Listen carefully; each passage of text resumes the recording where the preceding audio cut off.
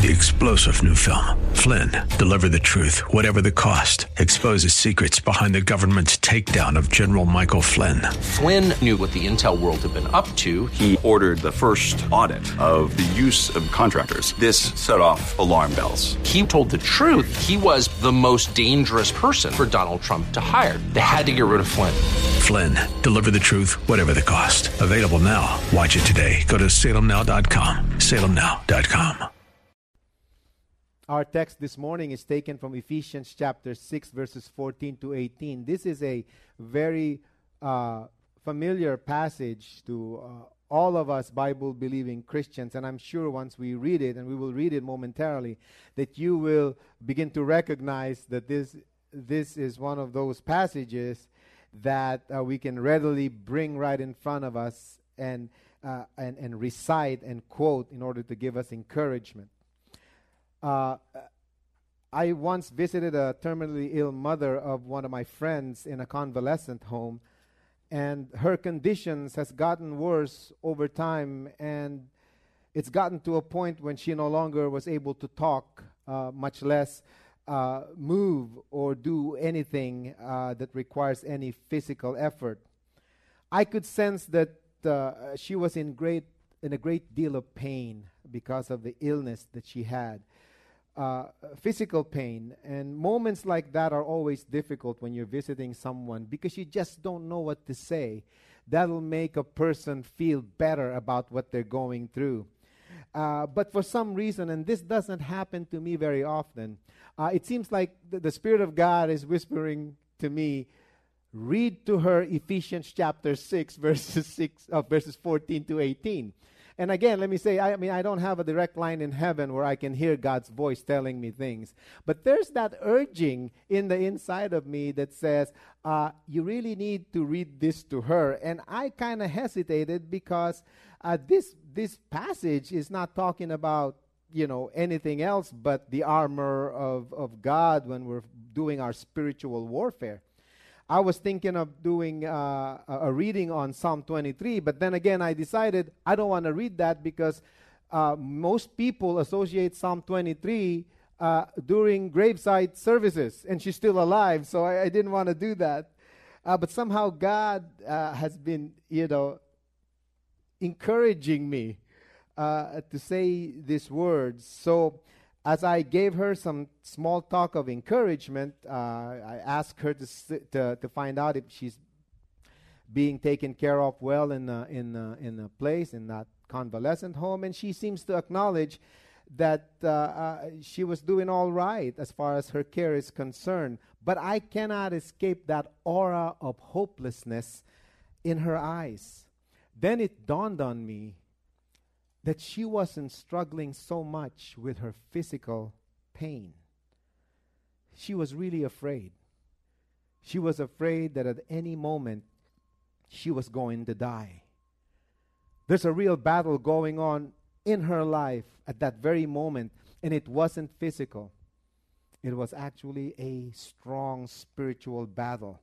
She's lost all hope of ever recovering, and now she's facing the prospect of death, and she was terrified. And so it made sense to me to read to her Ephesians chapter 6, beginning with verse 10, actually, but we're going to begin reading verse 14.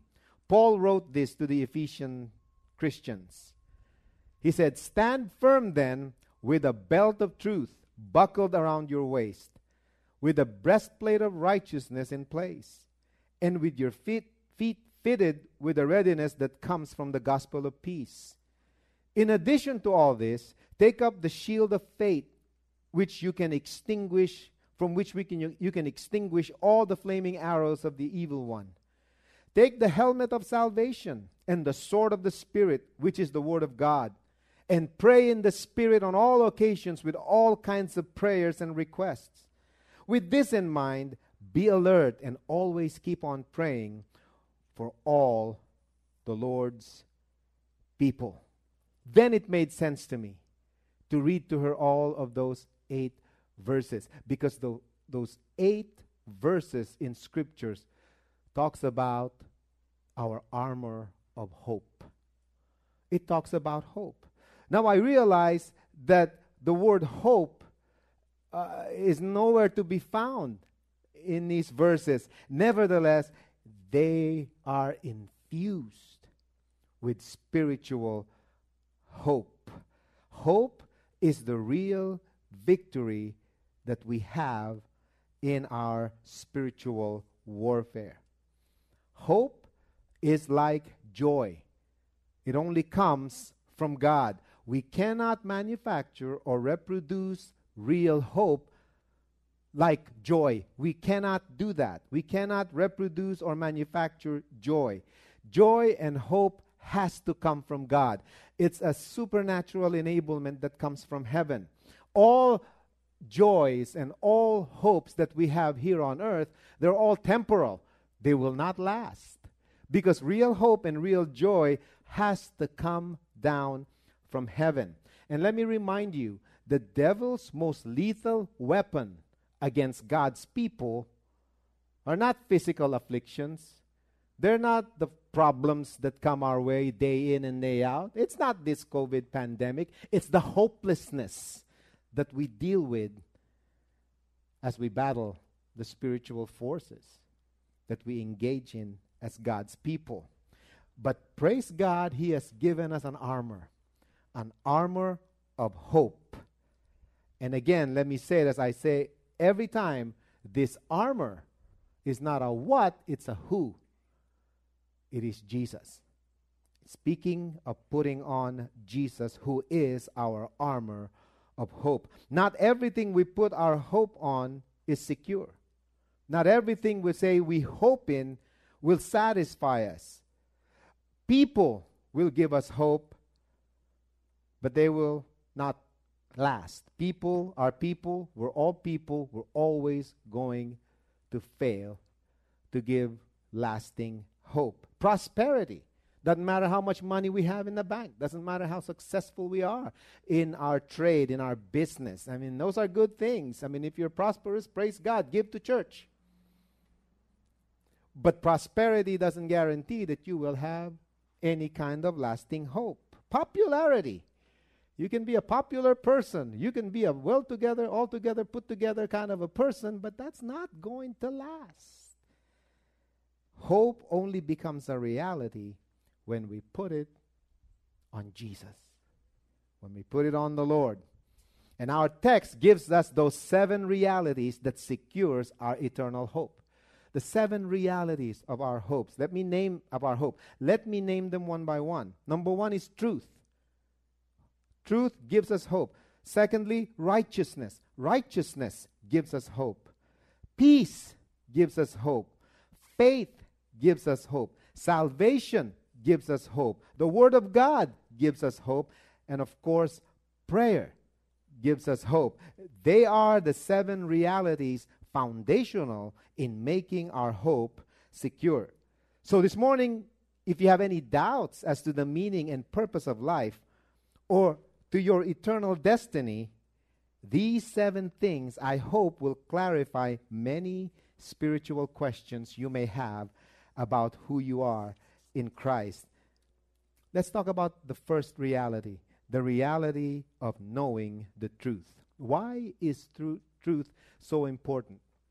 And why is it connected to our eternal hope? Well, truth keeps us honest with our convictions. Oh, that is so important to us as Christians. Our convictions are everything. And if our convictions are based on truth, we will have eternal hope. When we talk about truth, what are we talking about? We're talking about standing for the things we believe to be right. That's what we talk about when we talk about truth.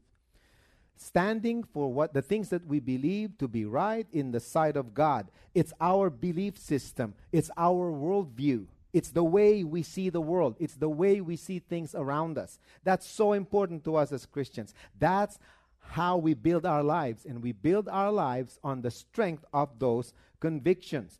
Truth keeps us honest with our convictions. Okay? Because you can have convictions right now about a great many things.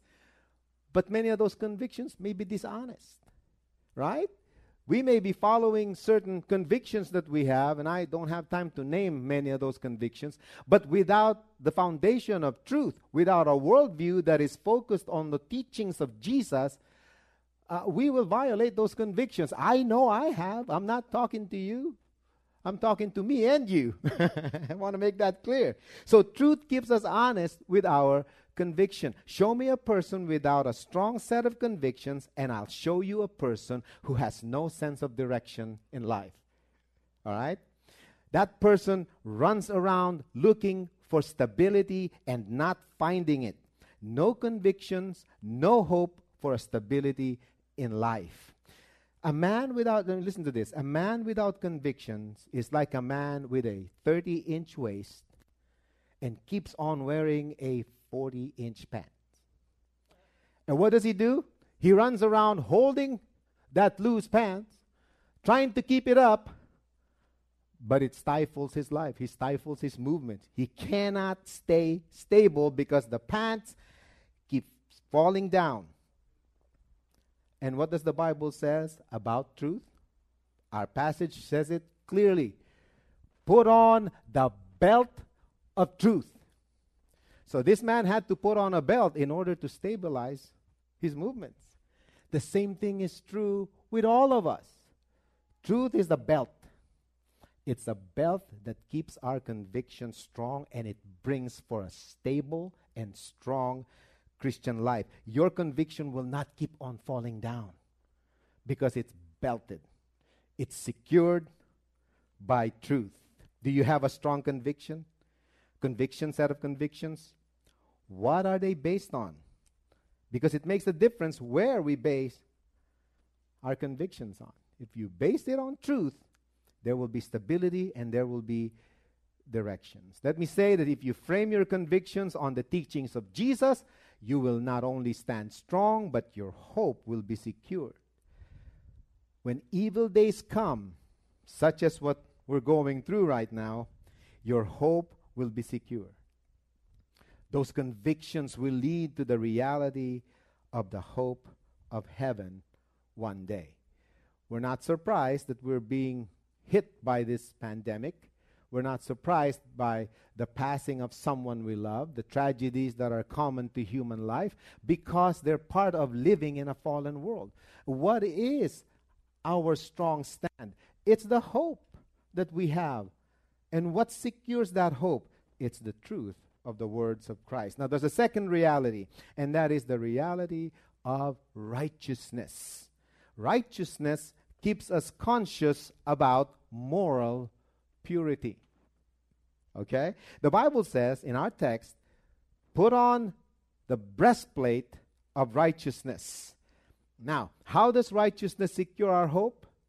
When the Bible talks about righteousness, it's talking about being placed on the correct side of God's moral law. You and I are righteous not because we do good things. We are righteous because we have been placed in that position. My position before I became a Christian was against the moral law of God. I was an immoral person and I did a lot of good things. But when I met Jesus, I received a foreign righteousness, a righteousness that I didn't invent, a righteousness that I didn't have to work for or work on. It was demonstrated to me by Jesus, and Jesus, when he died on the cross, placed me in that position of righteousness. And guess what? Same with you. Once you have been placed in that position, you are now standing on the correct side of God's moral law. There is a right and there is a wrong. There are moral absolutes. When we are not clear on the issue of what moral purity is, when we begin to justify the things according to how we see or feel about it, then we lose all kinds of hope. Because God's law, God's moral standing doesn't fluctuate. It doesn't change. I was watching the news the other day about a group of Christians. Listen to me very carefully before you pass judgment on me, okay? I was watching the news about a group of Christians wearing a T-shirt that says, guess what? Black Lives Matter. All right? Black Lives Matter, right? In big, bold letters, okay? In front of this big building. All right? Now, I didn't see anything, particularly suspicious, right? I've been watching television and everybody's wearing these t-shirts nowadays, right? Athletes, you watch an NBA game, they're all wearing it. Baseball, they're all wearing it. So to me, this is another news thing and all of that, but there's a problem.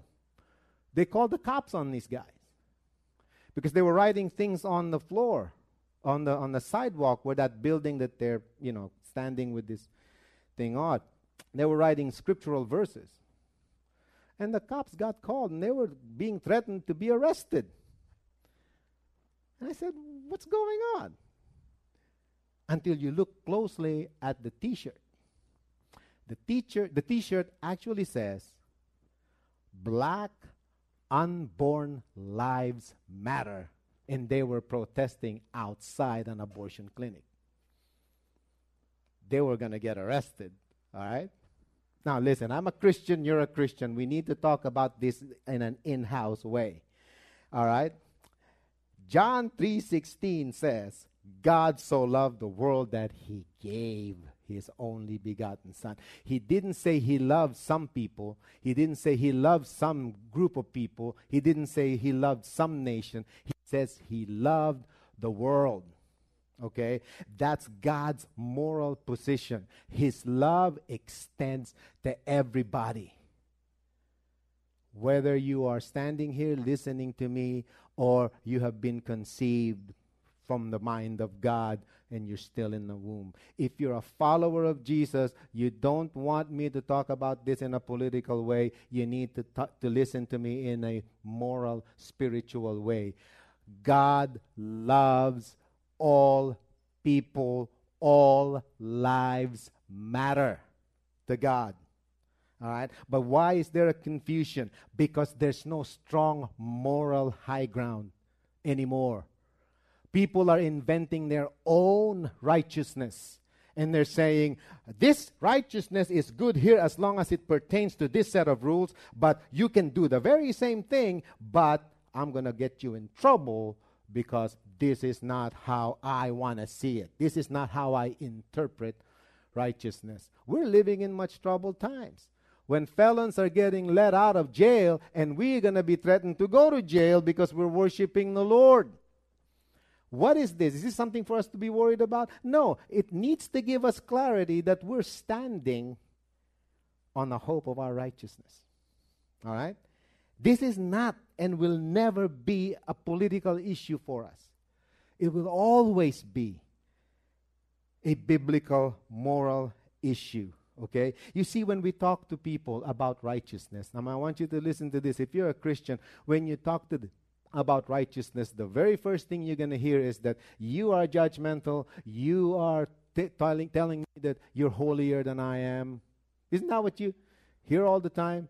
What are you? You're more righteous than I am? Nothing can be further from the truth. I don't care about what people think my practice of righteousness is. I don't live this righteousness for the sake of people. I live it before the sight of God. God is my only audience. God is your only audience. We do these things. We stand on God's moral law on the basis of God as our audience, not the people. Why do you think they killed the disciples? Why do you think they crucified Jesus? Because they refused to be righteous on the basis of what the world says. Their righteousness was geared towards honoring and glorifying God. We're not superior to other people. We're not saying that we're better than other people. We're standing on this revealed truth and righteousness on the basis of the fact that God is going to judge us according to the righteousness that He has given us. You need to see that, and I need to see that. Our hunger and thirst and pursuit of righteousness has nothing to do with what we want people to see. It has everything to do with what we want God to see us become. You know, you're being conformed to the likeness and image of Jesus. That's what God's doing to you right now. Why are you at church this morning? Why? And those of you watching, why do you even bother to watch? I tell you why. Conviction? and you know it's the right thing to do. Are you doing this out of your own desire? No. This is what God placed in your heart. So you have that inclination to lift up the name of the Lord and worship Him and praise Him. That's what's going on here. You don't care about what the neighbor says. Why are those people lifting up their hands? It doesn't matter what they say. Why are those people not practicing this or practicing that? They're not conforming to the system of this world. Hey, this world is not our home. We're passing through. We live here. We enjoy the fruits of this God-given world. But I have a better home in heaven. I have a better home where Jesus is, where there's no place for pain and suffering. Our righteousness is for God and God alone. Our righteousness is not for the world. It's intended to worship God. I'm not trying my hardest to live right for God or for anyone else. It is my act of worship towards God. It is Him I want to please, not anybody else. You know what David said when he sinned by having this affair with Bathsheba, which caused the death of Bathsheba's husband? When God finally confronted David, you know what David said to God? Lord, only to you have I sinned. His audience is God. Your audience is God. He's the only one that matters. Jesus, while He was being taken to the cross, while they're pushing those nails on His hands, you know what He said? Father, forgive them, for they do not know what they're doing. You know what Jesus is saying? Lord, God, these people have no idea how you will deal with wickedness. And so forgive them because they don't know that they're violating your righteousness. That's what I did when I repented of my sin. I didn't care about what my mother said. I didn't care what my father said. I didn't care what anybody said. I didn't care what pastor said. When I got on my knees and repented of my sin to God, it is God alone that I want forgiveness from. And then the rest will follow after. All of us will give and receive forgiveness. There is a right and a wrong. There are moral absolutes. And only the Holy Spirit of God can make a person conscious of God's moral law. When I speak against lifestyle, when we go against lifestyles that are not contrary to what God says, we're not attacking people. We're not attacking people if they're engaged in whatever it is that they're trying to engage. We want to win them and get them to heaven. That's my motivation. That's your motivation. We don't try to say people, hey, God hates you because I'm more righteous than you and all of that. None of that nonsense. We want them saved because, like Jonathan Edwards says, and I'm not a big follower of Jonathan Edwards, but he says, pity is the person who has to face the judgment of an angry God because God hates sin. He hates it so much he wanted to kill everybody but decided to kill Jesus instead. So when we speak out against sin, we're not saying we're better than people. We're saying we want to honor and praise God. There's a third reality that secures our hope, and that is peace. Peace keeps us focused on the cross. Peace keeps us focused on the cross. Look at what the verse says. And with your feet fitted with the readiness that comes from the gospel of peace. Peace keeps us focused on the power of the cross of Jesus. The cross achieves for us both temporal and eternal peace. When you have peace with God, when you receive the peace of God and peace from God, I know you're tired of me saying that all the time, your hope and mine are much more secured. In fact, peace inside a person's heart helps him conquer any kind of anxieties, okay? Local anxieties and global anxieties. We have some personal anxieties and we have like world anxieties, We have rising unemployment. We have this pandemic messing everybody up. We have all kinds of internal issues that we have to deal with as well. And where do we go to for hope? We don't go to the government to give us hope. We put those people in power so that they'll exercise wisdom, and we pray for them so that they exercise wisdom. But when push comes to shove, my hope is in the Lord.